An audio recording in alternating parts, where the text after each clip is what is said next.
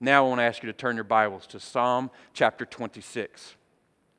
Psalm 26. And just by the way of transparency here, I just want to ask, do you guys stand on the ground here or do you stand up in the pulpit? You stand on the ground? Okay. All right. Well, I'm going to see if I can stand up here if it's all right. I just feel like I'm a little bit more in control of the passage. All right. So let's look at Psalm chapter 26.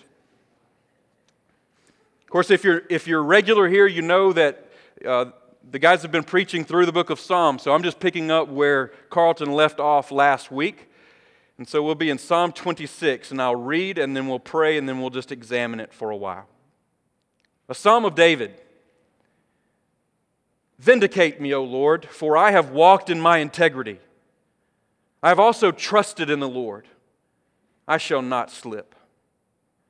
Examine me, O Lord, and prove me. Try my mind and my heart. For your loving kindness is before my eyes, and I have walked in your truth. I have not sat with idolatrous mortals, nor will I go in with hypocrites. I've hated the assembly of evildoers, and will not sit with the wicked. I will wash my hands in innocence, so I will go about your altar, O Lord, that I may proclaim with the voice of thanksgiving and tell of all your wondrous works.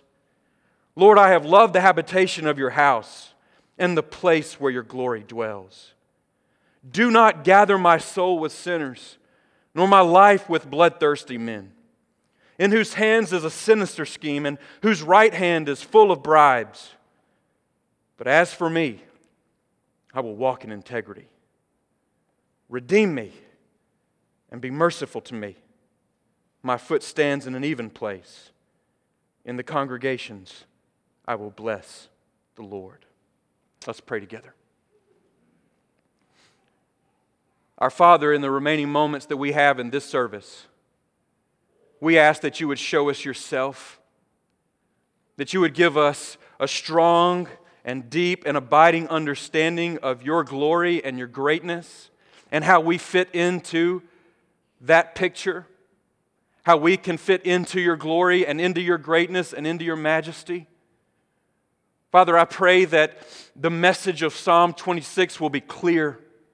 I pray that it will be precise.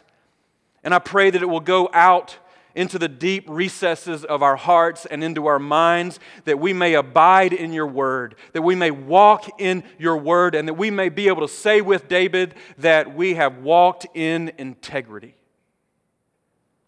Father, we pray right now for the fullness of the Holy Spirit. And we know that to be full of the Holy Spirit is not that we need more of you, but you need more of us. And so we would pray that you would dominate our thoughts, that you would dominate our hearts, that you would take our desires and channel them toward your glory and your greatness. In Jesus Christ's name, amen. So Psalm 26 is an intensely personal psalm. I don't know if you picked up on that as we read it, but it's extraordinarily personal. 26 times David actually uses the words I, me, or my. In 12 verses. 26 times, I, me, my. And then another 12 times he uses the word Lord or your or yours. There is not a great focus on the congregations. He mentions the congregations as an outworking of his relationship with God. But here in this moment, David is concerned about one thing. He is concerned about his relationship with God. Now, I just want to stop right now and say one thing I learned from this passage is what I want to relay to you, is that there is nothing more important about you than your relationship with God. You may have a lot going on in your life, a lot of responsibilities, a lot of good things, a lot of things that fill your mind and your heart. But I will tell you, at the end of the day, there is nothing more important about you than your own relationship with God Himself. And that's the heartbeat of David in Psalm 26. And it was the heartbeat of A.W. Tozer. We're reading Tozer recently, and listen to what Tozer said. He said, I want the presence of God Himself, or I don't want anything at all to do with religion. I want all that God has, or I don't want anything. End of quote. And I want to tell you, that is the heartbeat of David in this psalm. I want you, God. I want you fully. I want you completely, or I don't want you at all. And I think that should be the heartbeat of every Christian, of every believer, of every person in this building right now. I want all of you, God, or none of you. Now, one of the weaknesses of the contemporary church, I believe, is taking the presence of God and our own relationship with God too lightly, too casually. I think that we take personal worship too casual. We take family worship too casual. We take corporate worship often too casually and too lightly. I think it's because likely that we take for granted the grace of God. We take for granted what it took for us to inherit grace, to inherit all the promises that are yes in Christ Jesus. I think we take that too lightly. But here in the Psalms, maybe 500 years plus before Jesus Christ ever came, we have a man who's taking very seriously what it means to worship. And so what I want you to see here in this text is four requests that reveal a passion for God. 4 requests. You'll see them, they'll be plain, but I want you to see that these are 4 requests that you also should make. 4 requests that I should make if we're serious about our relationship with God. Look at verse 1. We have the first request. The first request is vindication. Vindication. Look, he says, "Vindicate me, O Lord. Vindicate me, O Lord." Now, it would be proper for me right now to tell you that this word vindicate really, in its most literal sense, is judge. Judge me, God.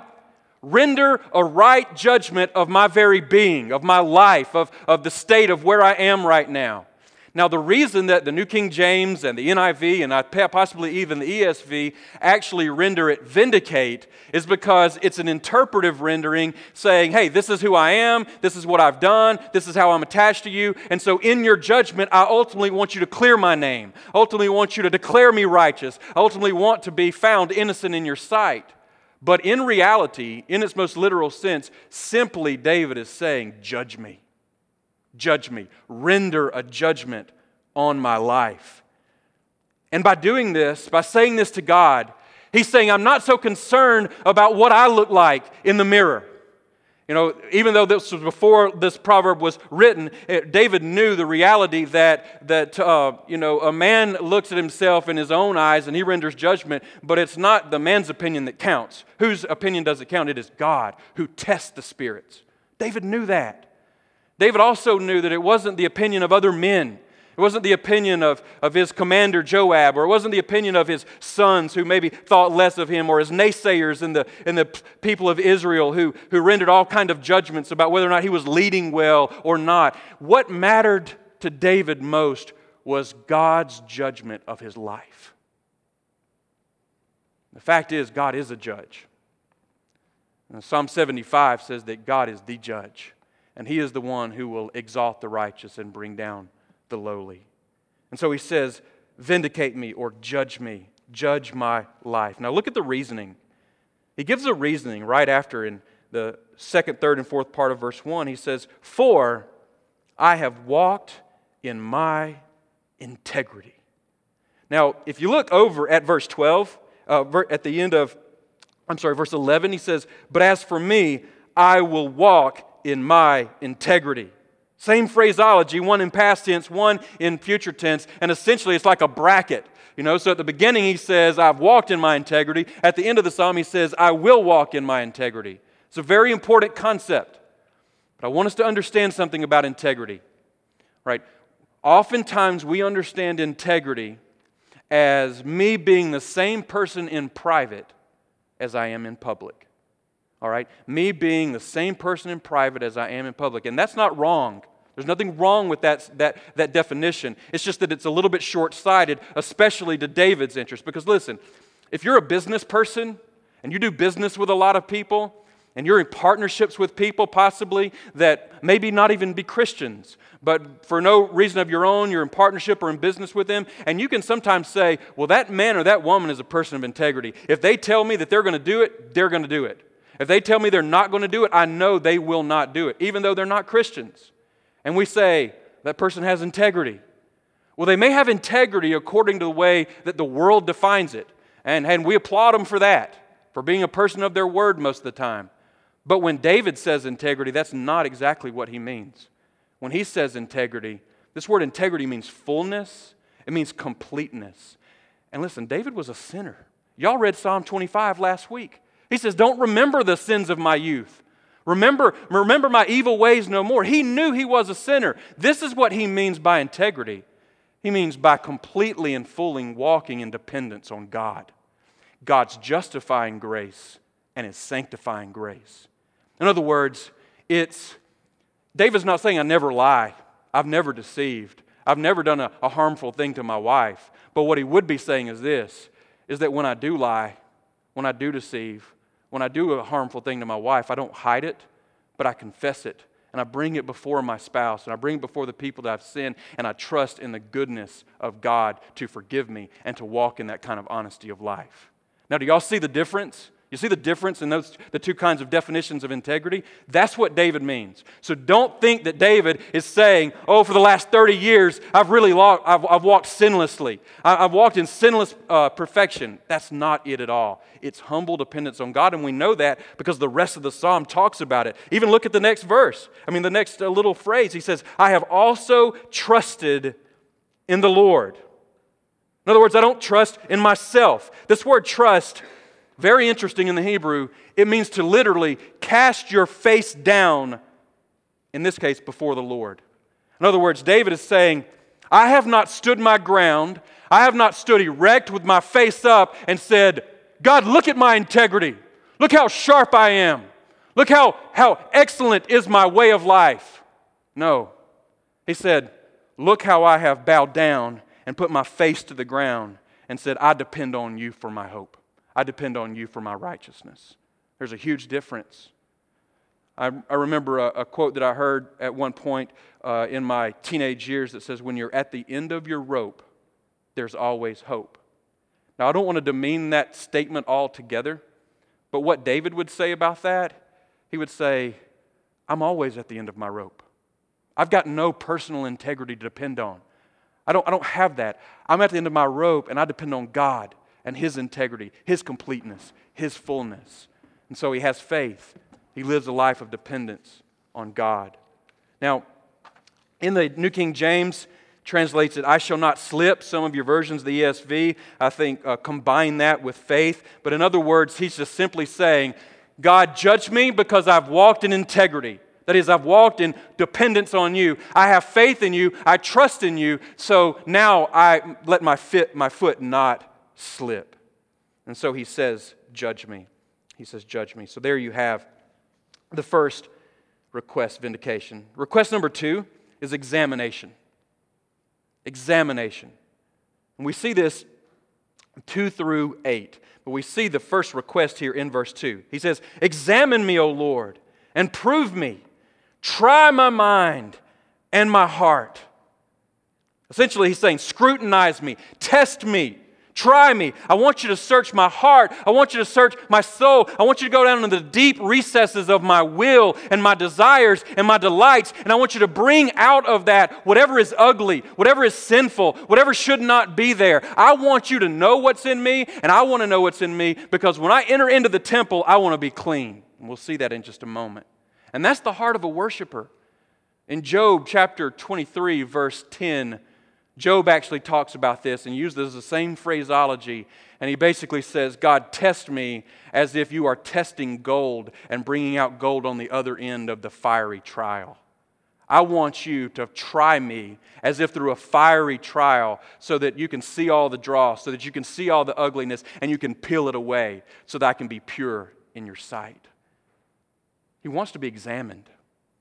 He wants to be examined. Now, for those of you who are college football fans, what if your favorite university, your favorite team, had its athletic director just with his own will and his own volition pick up the phone and call Mark Emmert, the head of the NCAA, and said, hey Mark, I'd like for you to come down with all of your agents, every one of them. Come down yourself. And we just want a full investigation of our entire program. If you would, just the athletic department, all the ways that our coaches are conducting its business, all the ways that our athletes are conducting their business, all of their boosters, all of the people who are giving us money, all the people who go to the games, everybody. And maybe go 10 years past and then forward. And then once you find out the results, tell us what they are and then render whatever judgment you want to render. Do you think that phone call has ever been made? No. That phone call has never been made. No athletic director wants that kind of scrutiny. Why? Because the NCAA is ruthless. They're absolutely ruthless. And yet, David, when he thinks about God and he asks for scrutiny, he says, investigate everything. My heart, my soul, the deep recesses of who I am. I want you to see it all. And once you do, God, I want you to just examine it and show it to me. And I want to come clean before you. And why is he so confident before God? Because God is not ruthless. God is merciful. And he is full of grace. And when we're exposed to him and he sees us, he doesn't say, get away from me. He says, come to me, all you who are weary and heavy laden, and I will give you rest. Now, let's look at the reasoning here. He says, examine me. First of all, because I'm dependent on you. Your loving kindness is before my eyes. I've walked in your truth. That loving kindness there, it's the Hebrew hesed. You know, it's God's loyal love. It's the fact that God has made a covenant with his people and he's vowed to keep that covenant. And there is nothing about him that will keep him from keeping the covenant that he's made with his people. And he says, listen, your covenant love, your loyal love is with me and I know it. And I'm basing my prayer of examination on the fact that you are not going to kick me to the curb when you see my sin, but you're going to keep me. Maybe even because I'm confessing my sin to you. And then I want to bring out one little part of this phrase in verse 3. He says, and I have walked in your truth. I think that when we think about truth and walking in truth, we oftentimes think, oh, well, we're walking according to the Word of God. And so we've kept the Word of God. And so we're obeying the Word of God. And so David is saying, hey, I'm asking for you to investigate me because I have walked according to the Word of God. That is not exactly what he's saying here. When it's talking about truth here, he's actually saying, hey, your faithfulness, your loyalty, your completeness. In other words, I'm walking not in my own faithfulness, but in your faithfulness and my dependence on how loyal you are. And so he's dependent on God, not on himself. Look at verses 4 and 5. He says, I've not sat with idolatrous mortals, nor will I go in with hypocrites. I've hated the assembly of evildoers and will not sit with the wicked. Not sure what the ESV says there regarding idolatrous mortals, but it means men of nothingness, men of vanity. I've not sat with them. I've not taken counsel with them. I've not become close friends with them. And then he says, hypocrites. I don't want to be with these people who conceal their real identity. Are they sinners? Yes, but they don't act like they're sinners. They don't confess that they're sinners. Am I a sinner? Yes, but I confess it before you. And I'm seeking guidance from you. I'm seeking vindication from you. I'm seeking examination from you. And then look, he has a desire for communion. And guys, verses 6 to 8 are the climax of this passage right here. It is the very pinnacle. This is really the essence of the psalm. So let me read it for you again. He says, I will wash my hands in innocence. I will go about your altar, O Lord, that I may proclaim with the voice of thanksgiving and tell of all your wondrous works. Lord, I have loved the habitation of your house and the place where your glory dwells. And he has a desire for communion. He has a desire to be in the presence of God. He can't wait. He's outside the tabernacle. And in this case, we don't know where David is. We don't even know how old he is. We don't know what all he's experienced at this point. But one thing is for sure, he wants to be inside that tabernacle. He wants to pass by that laver of water that he can wash his hands. He wants to go around that altar of sacrifice. He wants to circle around it. He wants to see the sacrifice that's being made on his behalf. He wants to feel like he's in the presence of God and know that he's in the presence of God and be able to say, hallelujah, this is my God. That's his desire. This is his yearning. It's his longing. When he says, I'll wash my hands in innocence, he's not saying he is innocent. He's saying, as you examine me and I confess my sin, what I want to do is I want to enter into the tabernacle and I want to take my hands and put them through that laver, get that water on me, and let it be a symbol that though it looks like my hands are clean, what's really saying is my heart is clean before you. You've examined me, you've tried me, you've tested me. And then when he says, I will go about, he says, I must go about. I must surround. He's actually saying that I want to encircle the altar. I want to see that sacrifice, and I want to revel in it. And then he says, I must proclaim and tell of all your wondrous works. This idea of proclaiming and telling, literally it means to count, to recount, or give a full accounting of. What does David have in mind here? He has in mind that he's going to tell the congregation how awesome God has been in his life. Depending on when David wrote this, he would be able to say, when I was a shepherd boy, undeserving of grace, God sought me and made me His own. When I was but a shepherd boy, God ordained me to be His king.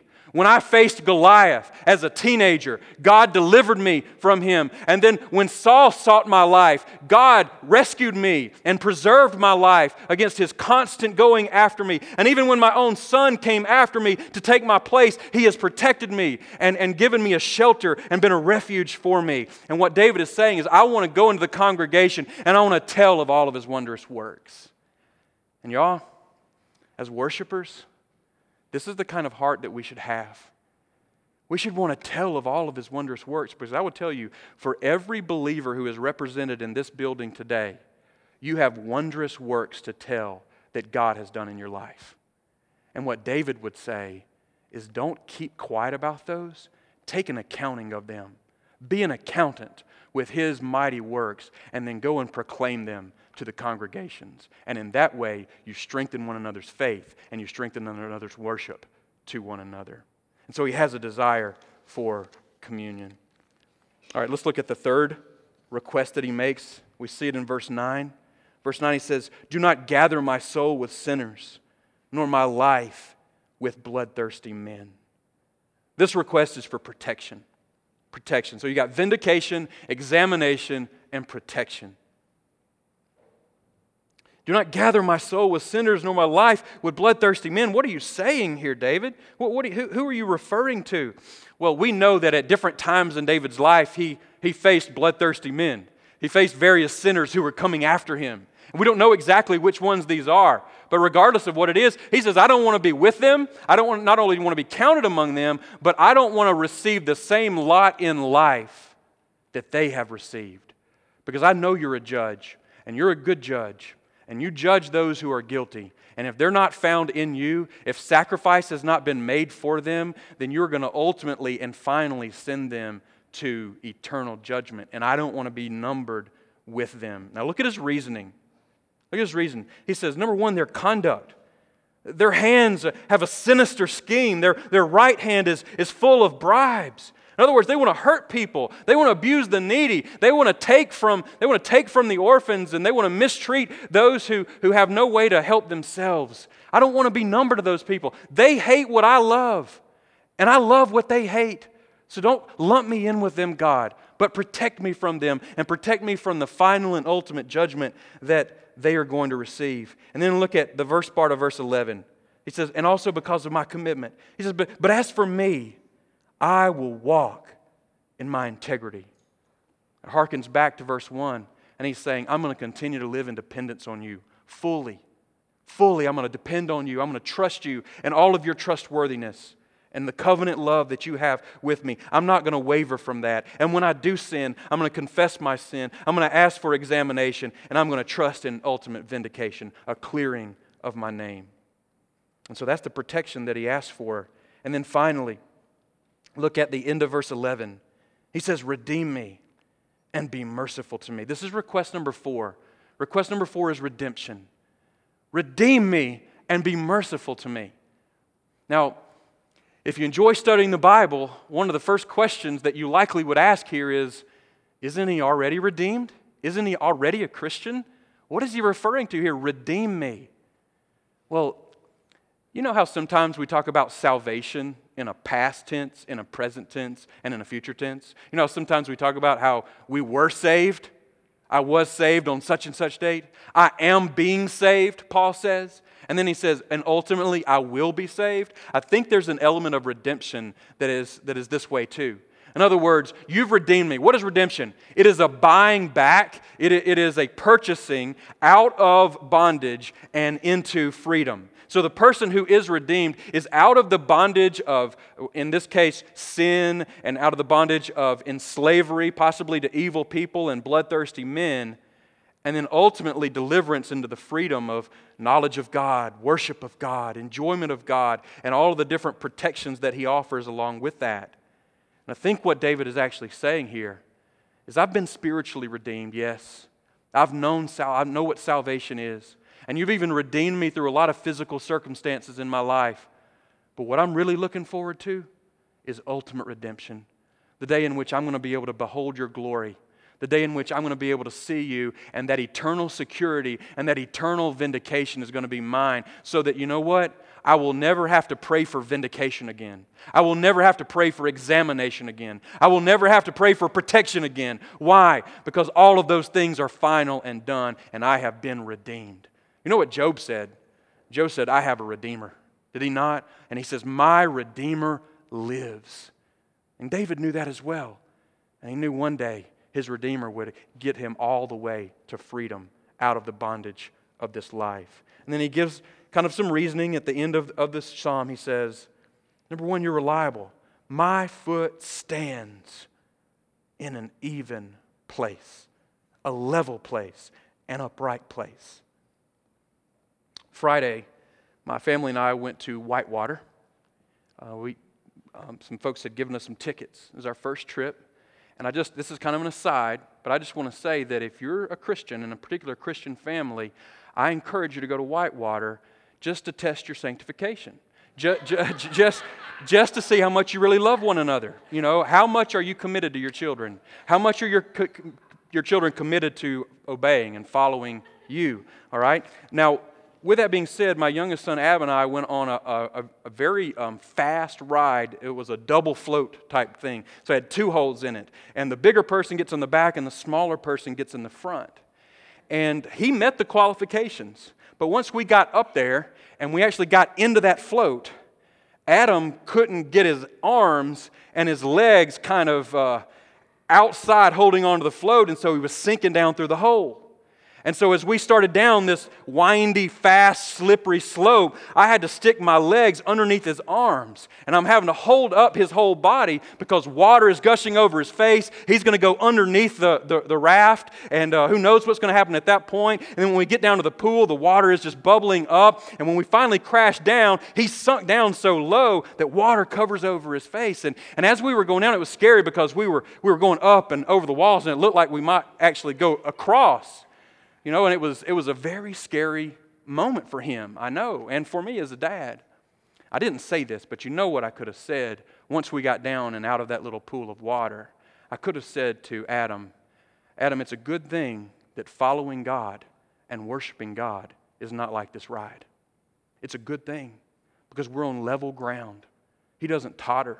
He doesn't move. There's no hole to fall down through because when you stand with God, you stand on level ground. And if I were to project that toward the cross, you know, y'all have probably all heard that the ground is level at the foot of the cross, that we're all sinners, and we are. Every one of us are the same before the cross as sinners, but we're also the same as heirs of the kingdom of God, where we stand in righteousness before God. There is no teetering, there is no falling, there's no going across the edge.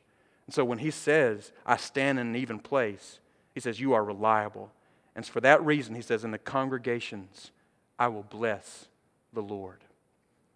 And so you have the vindication, the examination, the protection, and redemption.